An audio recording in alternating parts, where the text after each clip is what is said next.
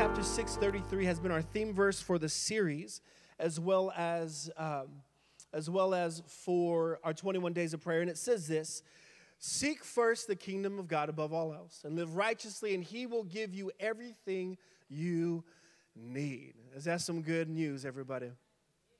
Now, Acts chapter 16 says this. Let me actually lay a little foundation of what we're about to read, a little backdrop. And so what we see, we're introduced in this text to two people, Silas and Paul. And they're walking around doing ministry with God and for giving the good news of Jesus. And what they have is this girl following them who's a fortune teller. The scripture says that she had an evil spirit in her, and she just kept mocking and teasing Paul and Silas. Paul, all of a sudden, scripture says in Acts chapter 16, that he just got a little annoyed. And so he turns around, he's like, "Spirit, leave." And it left. And so all of her fortune telling power just vanished. And so she, what we're going to read here is the response of her boss, her owner. And it says this in Acts chapter 16 and verse 19. When her owners realized that their hope of making money was gone, they seized Paul and Silas and dragged them into the marketplace to face the authorities. They brought them before the magistrates or civil officers and said, "These men are Jews and are throwing our city into an uproar by advocating customs unlawful for us Romans to accept or practice." Verse 22.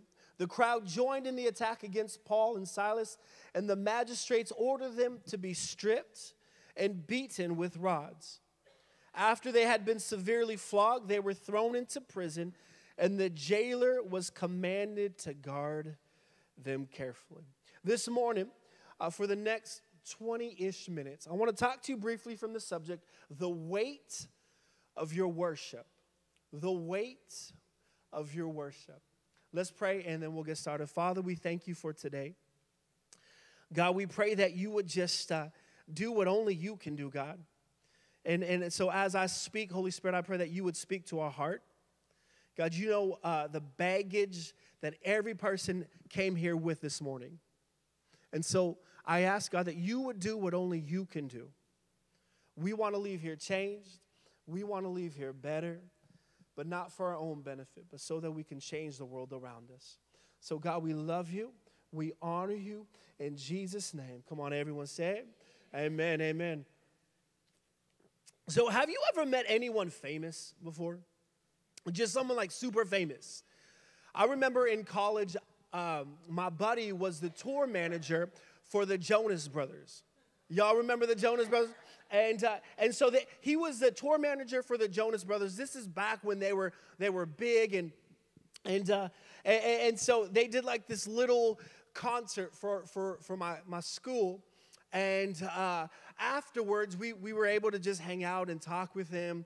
And I remember some people just get super weird when they meet someone famous. You know, like and it's kind of embarrassing. You're embarrassed for them.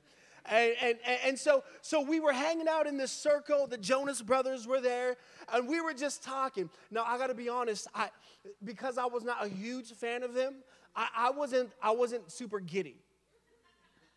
But my friends, on the other hand, man, they were excited. Some of my friends that were in the circle, they were just like, they were just so hyped about this conversation with the Jonas Brothers. And I would try to talk to them, and they'd be like, shut up. They were so focused, so engaged on every word that came out of the Jonas Brothers' mouth. And I would try to talk to them, and they would just look at me. They would give me that look, like if you interrupt them one more time. So help me, God. And they were just intently focused in on what these guys were saying. Some people just get weird. But the reason why I'm sharing this with you is because really, I believe what they were experiencing in that moment is what we call worship. Now, let me explain. Worship in its simplest form is giving someone my sole focus and affection to someone or something that I have given value to. So in its most simplistic form, worship is me giving my sole focus, affection, attention to someone or something that I have given value or worth to. Now, normally when we hear this word worship, we associate it with our response from humanity towards some type of deity. So, like all throughout history, we see humans worshiping some type of god, some type of idol. And so we associate, or it's easy to associate worship simply with humanity and a God, in God. But I want to propose to you this morning that if you and I are not intentional, anything can become your object of worship. Anything can become your object of worship. Anything can become that thing that you just focus on. And the reason for that, I believe, is because when you and I were created, you were wired with this innate desire to worship. When God created you, that He placed something in each and every one of us that has this desire to worship something. In fact, God says in Isaiah 43:21, that this idea, let me fact check that. Isaiah 43:21, He said, the people that I had formed so that they can give me praise. And so from the very beginning, when God was forming you in your mother's womb, He wired you for this desire to worship. Just think about that. Think about how easily drawn you are to something. How easily you are to just focus all of your attention and all of your affection towards something that you've placed value in. It is so easy. Why? Because God wired you that way. Now, initially, when He created you, He put that desire, that thing inside of you to worship. He placed it in there for Him. But God also has given you what we call free will. And so he placed this idea, this desire for us to worship inside of us. But He also said, hey, if I force you to worship me, then it's not really worship. You're just a robot. And so he's like, I'm going to put this desire for you to worship in you, but I want you to choose what you want to worship. And so He's wired us to worship. He's given us the freedom to worship. And as you know, it is so easy to make anything the focus of our worship. It is so easy for anything to become that thing or that person to worship. In fact, maybe this morning some of you are in here and your object of worship is that relationship you're in. Your sole affection and focus is towards that person. And so you might not term it this way, but really that relationship is something that you worship. Maybe for some of you in here this morning, your career has become something that you worship. You put all of your focus and all of your affection towards that reaching the proverbial, climbing that proverbial ladder that's become, you've worshiped your career. Maybe this morning, some of you have made your worry the object of your worship. Because you've placed so much focus and affection on that worry that it's placed such a high, you've placed such a high value in it. Not because you want to, but simply because you focus so much on it. And so we have this innate ability to worship something. This freedom to worship someone. And if we're not careful, we end up worshiping anything. And as we worship, And as you grow and as you make Jesus the Lord, or we say the boss of your life, the moment that I do that, the moment that I say, Jesus, I want to make you the boss, the Lord of my life, is the moment that by default, all of my worship, by default, should go to God. It should go to the creator of the universe. By default. That's where my worship should go. That's where it needs to go. That's where it was designed to go. So here's my question for you this morning. Here's my question for you this morning. Where is your worship going? Where is your worship going? To who is your worship going? To what is your worship going? Now, as we ponder that question, I want us to go back to the story that we read at the very beginning of our time together in Acts chapter 16. And when we left Paul and Silas, they were beaten and they were imprisoned. And they were left in this jail cell. And I want you to put yourself in their shoes. And here they are. They're in this cell. They're just beaten. They're imprisoned. And for most of us, we would say that's rock bottom. Right? If you just ended up one day not even expecting it, just beaten by rods, that's what the text said, thrown in prison, you're like, man, this is the worst day ever. This in fact is the worst day ever. And if you ever want to know where your worship is going, take note of where you are led to in your lowest point.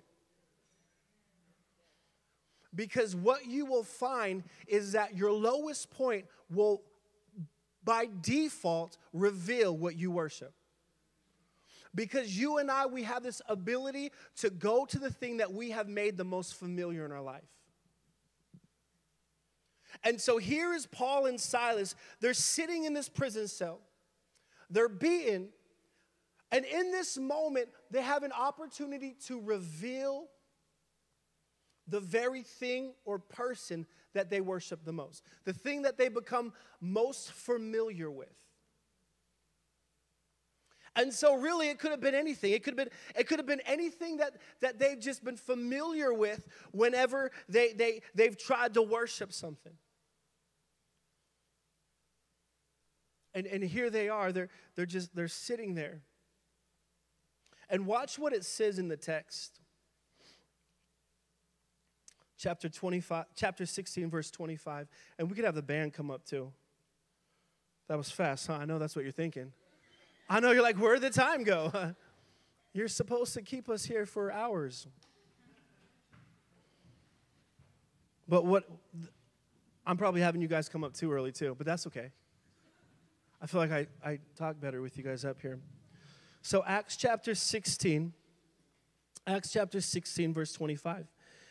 It says this, about midnight, Paul and Silas were praying and singing hymns to God, and the other prisoners were listening to them.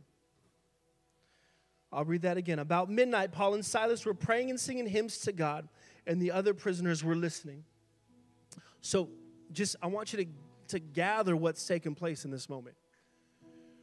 Remember, your lowest moment will reveal the thing that you worship, where your worship is going. And so Paul and Silas, they're in prison, they're beaten, they're like, man, I don't know why we're here, we shouldn't be here. And in that moment, they have an opportunity to begin to worship what they're familiar with. And the text says that around midnight, they begin to pray and sing hymns to God. They begin to pray and worship. They begin to pray and praise. In the moments of their proverbial rock bottom, they decided to worship. Now, I do understand that worship is far more than just song. Worship is far more than just us singing. In fact, the Apostle Paul writes in Romans 12, verse 1, he says, "Therefore, brothers, I urge you, in the view of God's mercy, to offer your bodies as a living sacrifice, holy and pleasing to God. This is your true and proper worship." So worship goes far beyond you singing, but worship is how you act. Worship is your actions, can be your actions. Worship can be how you speak. Worship can be how you think. The Apostle Paul that wrote Romans 12, verse 1, he's letting us know that worship, everything that you are, every aspect of you can be worship to God. And so I want to acknowledge the fact that I understand that worship is more than just song. But I also want to bring to your attention that there is something about worship in song form that changes situations.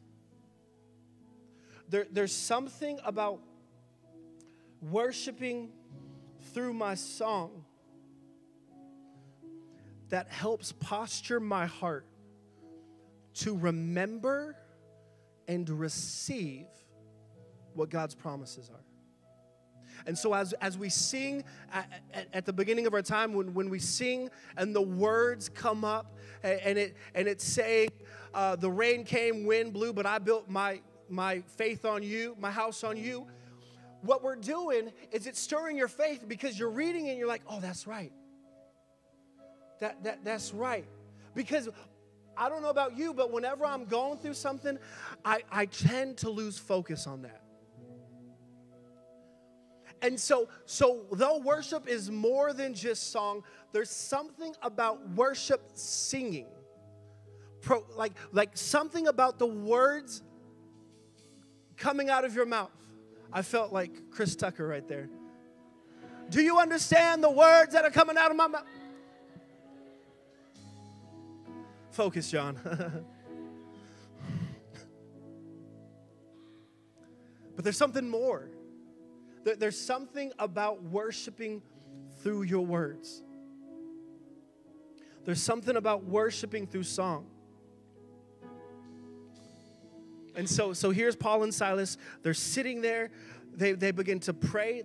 Our scripture says that they begin to pray and they begin to sing hymns. They begin to worship. And the very next verse, verse 26, it says this. Suddenly there was such a violent earthquake that the foundations of the prison were shaken. At once all the prison doors flew open and everyone's chains came loose. There's something about worshiping through singing that takes situations that were impossible, that turns it now into something that's possible.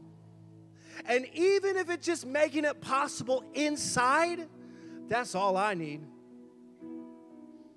It doesn't necessarily have to change on the outside for me initially, but if something could begin to shift inside of me, if what I thought was impossible can all of a sudden become possible inside my heart, where I'm believing that, hey, God, winds came, rains blew, I built my house on you, so I'm good. There's something about it. There's something about when I worship God through song that chains fall. That chains break. And so this morning, I don't know the chains that you came here with. I don't know the baggage and the bondage that you brought with you in this place. Some of y'all came chained to brokenness. And you're just carrying it. It's been a generational broken. Some of y'all came in here this morning chained to generational depression. And when I say general, I'm saying your mama suffered from it. Your mama's mama suffered from it. Your mama's mama's mama suffered from it.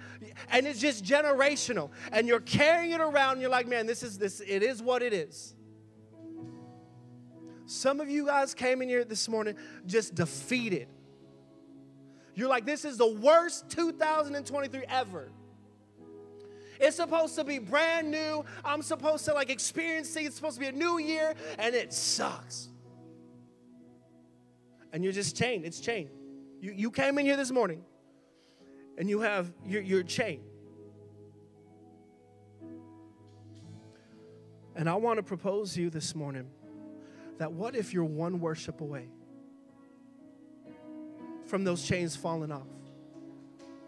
Like what if? I don't know. Listen. If it doesn't work, you can blame the scripture. You can blame God. If it doesn't work, you get your money back. What do you got to lose? And so, what if you're one worship away from the earth shaking, the foundation that you've been walking on, that's been dragging you down, that's been beating you down? What if you're one worship away for all of a sudden God to take it and begin to shake it, that foundation of that thing that was been bringing you down, and all of a sudden the chains are, they fall down. One worship away. What if? I don't know. But what do you got to lose? And it said this. The text said, and then we're going to worship. I'm going to give you an opportunity to worship. And it said this. This is why we're ending early. It said that the chains fell off of Paul and Silas, but it also fell off of the prisoners that heard what was going on. Now, here's why I think this is super important.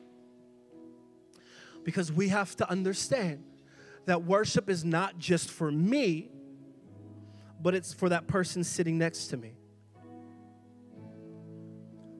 See, what if you hold that freedom that next person, the person next to you, needs?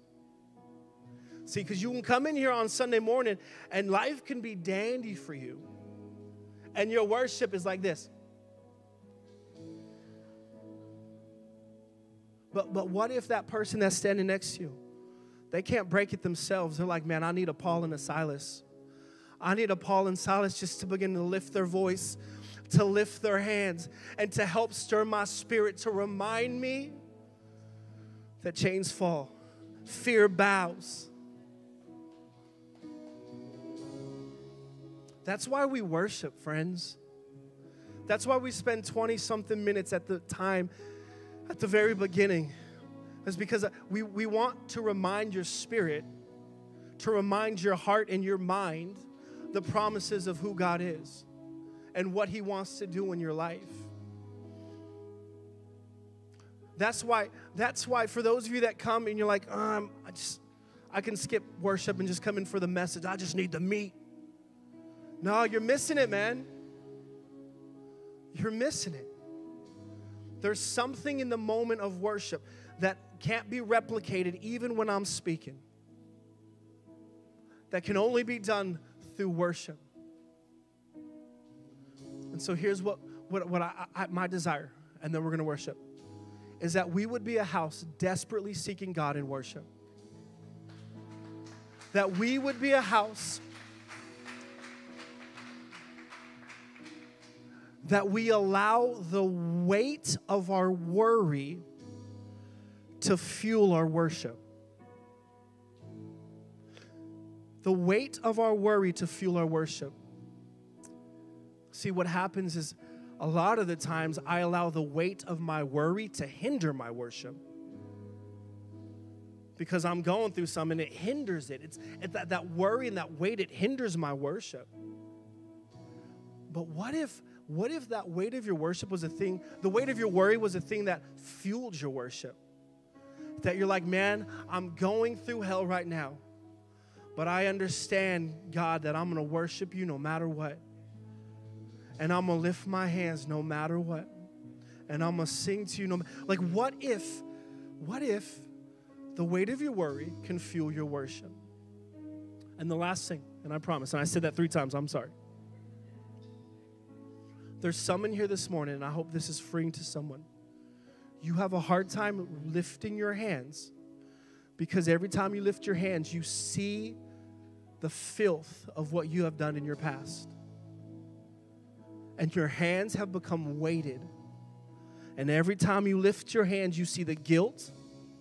You see the things that you've done, and you're like, man, I am not worthy of lifting these hands. I'm here to let you know this morning, you can lift your hands.